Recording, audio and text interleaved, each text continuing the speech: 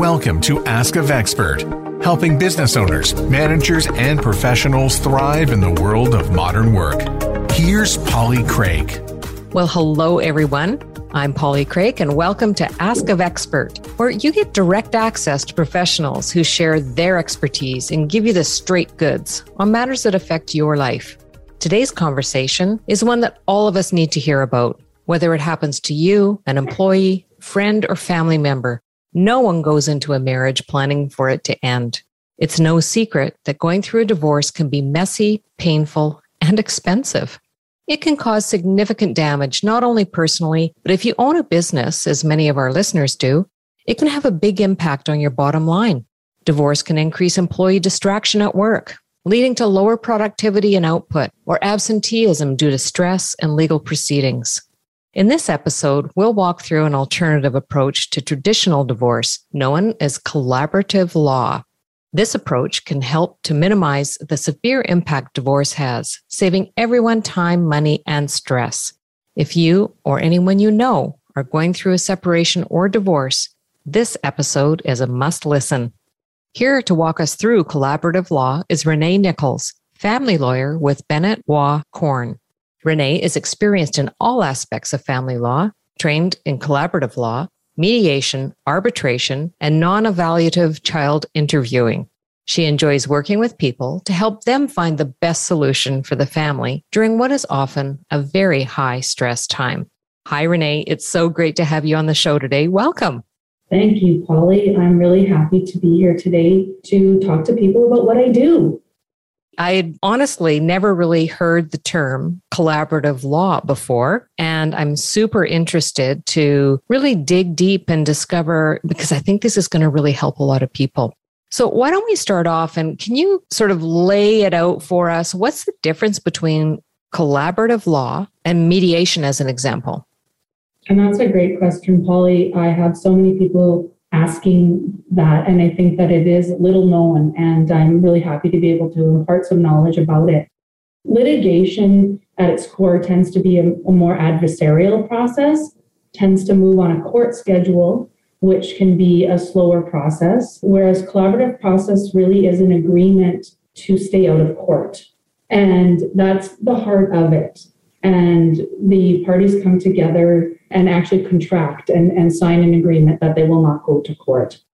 All of the processes, collaborative, litigation, mediation, all of the things that you listed before follow the same law. We're not here to create new law or to do things outside of the law, to try to skirt the law or anything like that. We're all following the same laws, but in a collaborative process, you can be more creative.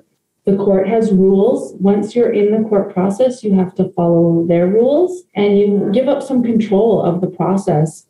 And most importantly, you give up decision-making to a judge. And that's not always the best person to make decisions for your family. Can I just ask a question before you go on? Because I had never heard of this approach. Say somebody's in a situation and they don't even know where to turn. Is there a title that they have to look for somebody that does collaborative law? And do both parties have to, because you use different lawyers, I'm assuming, do they both have to find somebody that practices in this way? Yes. The collaborative, so in Manitoba, we have Collaborative Practice Manitoba. All across Canada, there are collaborative organizations. Collaborative practice was actually born in the United States, and it came to Canada, and it's still growing. I'm very happy that there were lawyers who created Collaborative Practice Manitoba, and now I get to be a part of it to help it grow. So we have a website, Collaborative Practice Manitoba. It offers training to lawyers to have what we call collaborative training. And so most people turn to a collaboratively trained lawyer. And you raised an important point, Polly, that each person does still hire their own lawyer. When you're looking for a lawyer, you can just Google lawyers and look for ones that say they're collaboratively trained in their bios, or you can also go to the website. But yes, definitely both people have a collaboratively trained lawyer. And I can tell you that I started out as a traditional litigator, as most of us did. At that time, alternative dispute resolution was not as common, and I always wanted to do it. I always wanted to do at that time, I thought it was mediation. And life intervened and took me down a path of doing child protection litigation. And it was later that I went back to my mediation training and completed it and my collaborative training. And it really is a shift in the way you think and in the way you speak.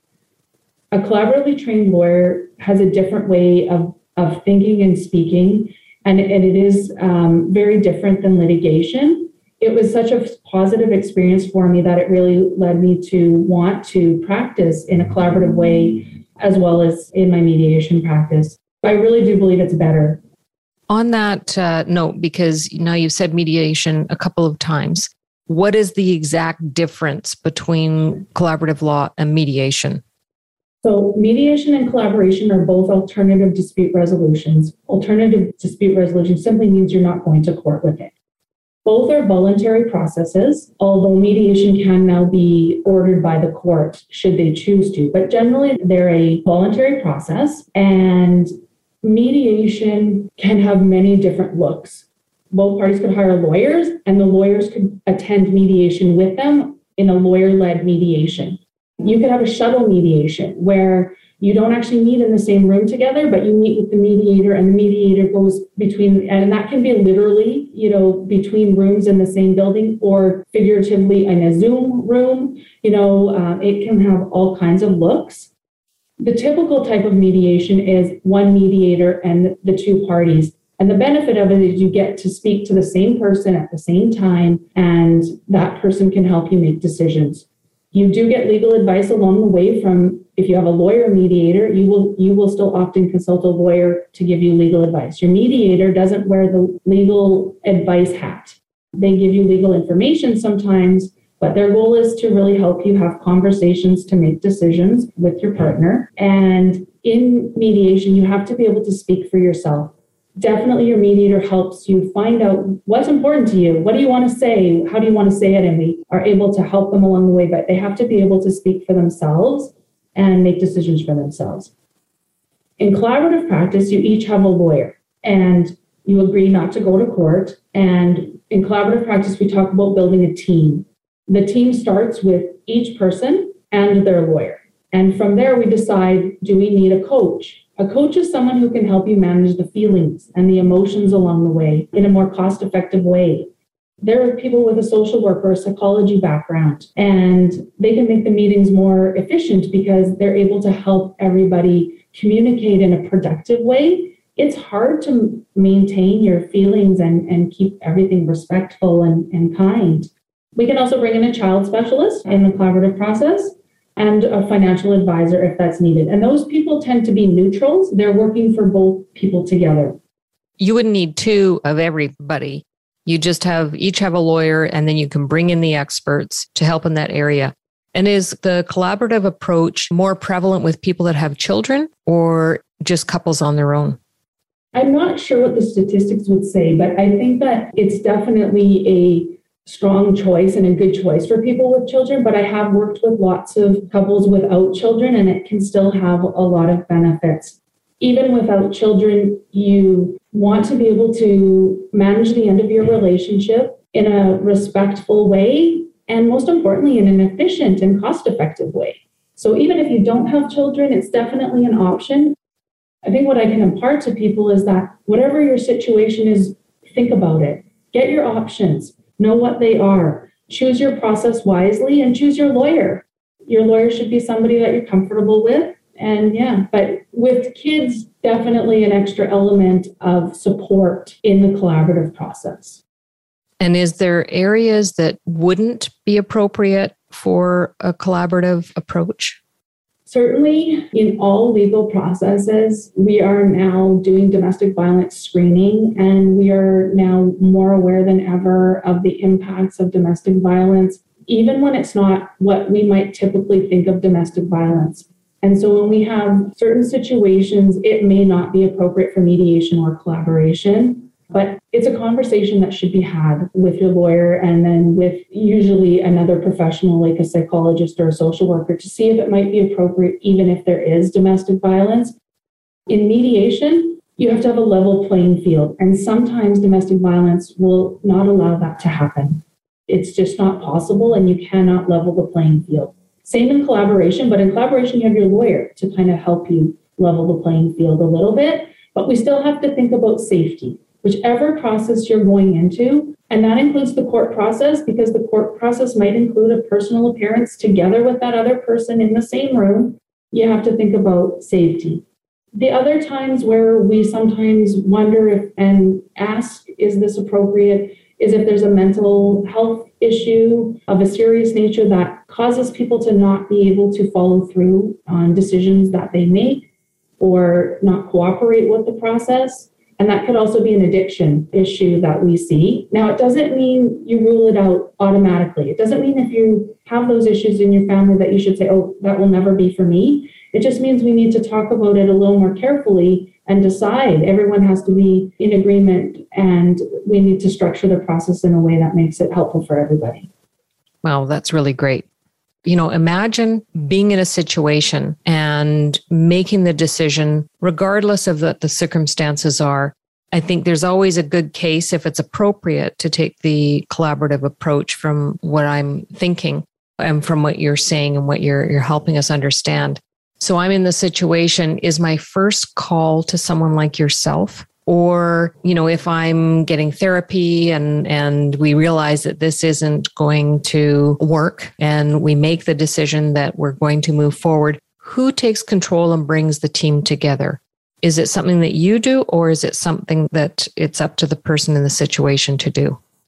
It can sometimes come from different directions. It can sometimes be, you know, a counselor who helps you, you know, make those decisions. But yes, I would always say, I see people at so many different stages before they separate, at the moment that it happens, months to years later. And I always get good feedback from people that if you make the call to a lawyer and you have a consultation with them, you don't have to commit your life to them. Have a consultation with them and talk to them. You will get some very good information and you'll feel better about it, and they can help you structure the process. I always talk about what is the process that is going to work for you. And I do have a focus on collaboration because I believe that it works for people. And I think most people don't come to me thinking, oh, geez, I want to go to court. There are still some of those people out there, but I hope there are fewer of them, and that's not needed. It doesn't mean you're going to do anything immediately. And if you do need something immediately, it definitely, one benefit to alternative dispute resolution and collaborative practice is that you can get going quickly to help with interim decisions and help with things that are happening right away, as opposed to some of those details get left out of a court process because the court doesn't have the ability to deal with some of those smaller details that are really actually the most important things. Well, and you touched on the time frame. You know, courts are log jammed and, you know, getting your time in court, you know, so to speak. Meanwhile, especially if you've got children involved, you've got relationships that can be dwindling away, and this whole collaborative approach. Can you share with us any insights or experience stories of the situation where it has worked well and the difference in outcome by taking a collaborative approach? Well, certainly in a collaborative approach, we're able to be scheduling meetings more quickly and to be getting to the heart of the matter more quickly. And so if you have a situation that needs immediate attention, and that's not to say the court can't sometimes help. They have what's called emergent motions, and sometimes they can, but certainly there are benefits to getting started quickly. The other important thing is that litigation by its very nature is adversarial. So it's set up for winners and losers. And family law is not set up for winners and losers. Family is set up for your children or for your relationship. And it's changing. Your relationship is ending, but you're building something, anew. And that's really important to note that when you go through the litigation process, sometimes what you're doing is going there to say not very nice things about the other person out loud to everybody to hear forever. And that's a really difficult thing to come back from. So I can say that when you go through the court process, you don't walk away feeling good ever because you've had to say all these, awful and horrible things about the other person in the guise of getting what you want. And so if you go through a collaborative process, we hope. Now, it's not perfect. All I will say is that I think a lot of people view collaboration as something that's for people who are already getting along. And I want to just say that that's not true. It's for everybody. And if you have high conflict, it's still for you. And it's not that we're all going to sit around and be nice the whole time, but we're going to be respectful and we're going to try to build something. Whereas litigation, in my view, really sort of tears it apart sometimes. Have you ever thought, I'd love to have a podcast just like this one? Well, I can help. My name is Matt Kundle, and everyone at my company, the Sound Off Podcast Network, had a hand in making this show. Whether it was about the sound, the discoverability, or that you're just enjoying the show, we are all about the detail. If you think you have a podcast in you, reach out to me via email, matt@soundoff.network, or check out the website and become one of the great podcasts we work with at soundoff.network. Well, and again, if you have children involved, to be able to put the focus on them and help them see their parents as working through something rather than being on opposite sides, because really who loses there is the children, and then you think about their own relationships further down the line. What's the norm for them? Is it normal to have a competitive relationship? And so keeping sights on putting the important people first. Definitely, family law has evolved over the years in all of the processes to put children at the forefront and to be reminding our clients at all times that don't lose sight of what is important, and that's your kids. If you have children, most people come to me with that, saying, hey, this is what's most important to me. But if people, you get heated and you lose sight of that, it's our job to bring you back to that and remind you that your children are really the most important. And I can tell you, if you did a survey of my clients, they would say that very strongly about me, that I am all about their children and making sure that whatever we are doing is what's best for them, best we can. And oftentimes that can get lost in any process if you're not careful about it. For sure. Some interesting stats, and we'll put them in the show notes. We'll put any links to information that we talk about here today. But you think about your practice, and I'm sure that unfortunately is probably in a growth area. 1.3 million Canadians are currently separated or pursuing a divorce. That's about 6% of Canadians.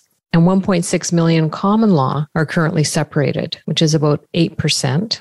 And more than 2.7 million Canadians are expected to finalize a divorce or common law relationship this year. Wow. The numbers are staggering.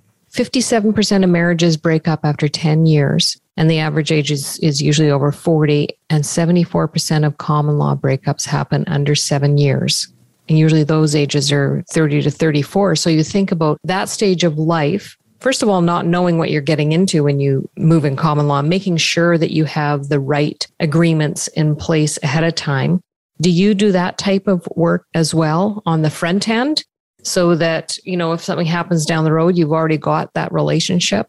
Definitely. And we see it more in second relationships, unfortunately, than we do in first, but it's highly recommended. Any lawyer will tell you that, to do either a cohabitation if you're going to be living together or a prenuptial agreement. And the collaborative practice can work for that as well. I mean, obviously that's not ever going to be a litigation matter, before the relationship, but you can work in a collaborative way. And it's definitely a good idea to have, it can provide a roadmap, sort of and it is some difficult conversations, but better to have them at the front end.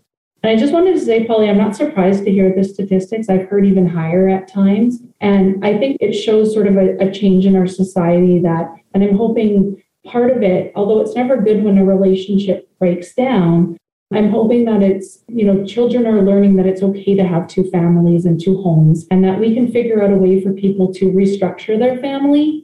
Whereas before it used to be there was a bad stereotype about being divorced. So although the numbers are, it's sad to hear that the numbers are high, I do hope that it means that people are accepting of it and realize that their children can still grow up in a healthy way, even if they're separated and divorced. Absolutely.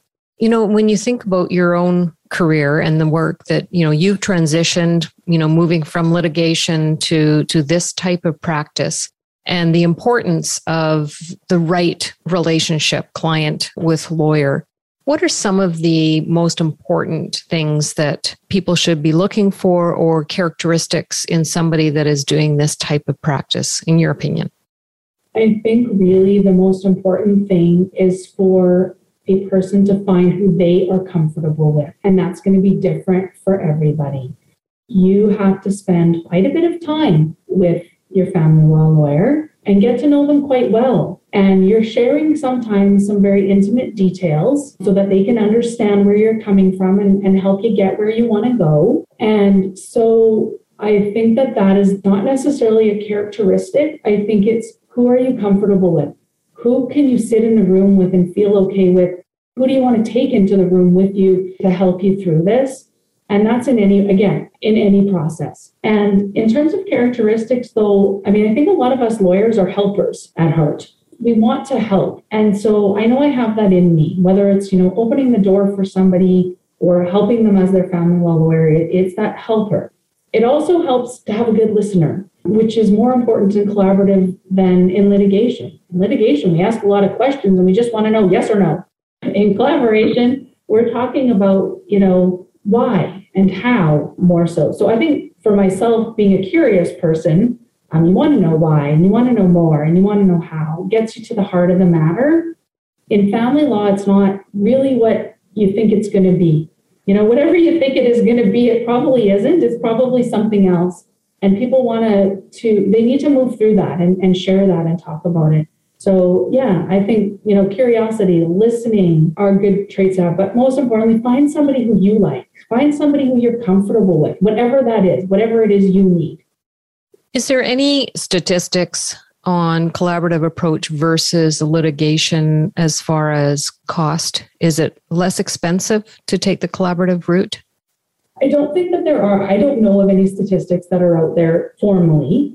And I can say that it is unfortunately not always less expensive, but it is not more expensive. And it is, in my view, a better result, a more efficient result. And I can also say that on a collaborative practice, I can only speak for myself, but it has a good success rate in terms of, people always worry that if they come into the collaborative process and it doesn't work out, they're left with going to court anyway. So why not just skip that part and go? But I can tell you that it has a very good success rate in terms of people completing a separation agreement and then a divorce in a collaborative way. Renee, a lot of our listeners are business owners. And in the intro, we talked about when you have an employee going through a divorce, how stressful that is and will impact the work that they do. How important is it, and what can employers do to help their employees when they're going through this to reduce or minimize the negative impact that it may have on the business? I think I do see a lot of people who take time off from work, quite frankly, who it is impacting on their work to such an extent that they need to take a short leave. And I would say to business owners, in my experience, it's short-lived. It doesn't last forever. And most of the people get through it. And so if you can be a little bit patient with them and give them that time that they may need time to talk to a counselor or to talk to a lawyer and just sort of go with it for a little bit. Now, not every business can do that, but I think to not do that is rather short-sighted and you might lose, sort of a good employee. But yeah, I think that from a business perspective, it's definitely can have an impact in terms of the work that your employees can do. Well, absolutely. And I know just from my own personal experience and having had a large number of employees, when you help and, listen and have empathy and understand, it is short-lived, as you say. And when you come out the other side of it, you have a much better relationship with that employee and they know that you care. And that's an important thing when you are employing people, that they understand that it's not a one-way street. And yes, productivity is important, but we need healthy people. And that includes understanding what they're going through in their own lives. And it might be as basic as just knowing what they're going through and knowing that it doesn't have to be a secret and that it's okay for them to talk to you about it. And let you know that this is what is actually happening for them. And that might be why they're late, because they're developing a new parenting plan that has some glitches, quite frankly, and might make them late for work. Maybe they have to adjust their start time by 15 minutes, and to be able to have those conversations with them about it. Absolutely. Well, and even if you look at Vexit as a company, our whole goal is to help people deal with life situations by giving them access to professionals like yourself to learn and understand it's okay. You don't have to know everything. Nobody does. We just don't want people to know that. And so by you sharing your experience and expertise in this area, I think is going to help a lot of people as they may come into being in a situation themselves where they may need your help. Is there anything that we haven't covered today that you would want to make sure we touch on before we wind up? I just have a couple of things, just in terms of the benefits of collaborative practice. It's a private process. A court process is in an open court on a public record. So for all you business owners, that certainly is an important factor. In a collaborative practice, you can maintain control over the process instead of handing it over to a judge. I find that people make good decisions for themselves when they have the right information and the proper supports in place, and they don't need somebody else to make the decisions for them. And as a family unit, you can still make those decisions together. The only other thing that I'd like to say, Polly, is that if you are experiencing a family law situation, speak to a family lawyer. Hire somebody you're comfortable with. There are many pieces to untangle when your relationship ends. It often feels like the world is falling apart, and really collaborative practice is intended to help you rebuild it and restructure it. I often see, and you pointed this out at the beginning, I see people at their worst sometimes. It's the worst thing that is happening to them. And sometimes I'm lucky enough to see them come through it and heal. And that's really important to me and why I do what I do. Well, I think that's very insightful and love your approach. There is life beyond separation and divorce. And if we can align ourselves with somebody who has our best interest in mind and the best interest of both parties really and the family, keeping it out of court, that's a really good point. Thank you for bringing that up. You don't necessarily have to have the whole world knowing what's going on in your life if you take this collaborative approach. And I think that we're all going to be well served by having people like you, Renee, taking this on as your focus and practice into the future. So thank you very much for being with us today. Thank you very much, Polly. It was great. Please note that the conversation in this podcast is for informational and learning purposes and does not constitute legal, financial, or business advice. The Ask a Vexpert podcast is a production of Vexit and distributed globally by the Sound Off Media Company. Come on a journey like no other, where you will discover many roads that will lead you to a happier, healthier, and more stress-free life. And the beauty is, you don't need any vacation time for this adventure. The journey will come to you. Join Avery Rich on your very own journey into yoga. Along the way, she will demystify yoga poses and guide you into a yoga posture or short sequence, all in less than 15 minutes. You have nothing to lose but stress. The Journey into Yoga podcast. It's not for people who like yoga, it's for people who don't like yoga. Follow or subscribe on Apple Podcasts, Spotify, Amazon Music, or at averyrich.com.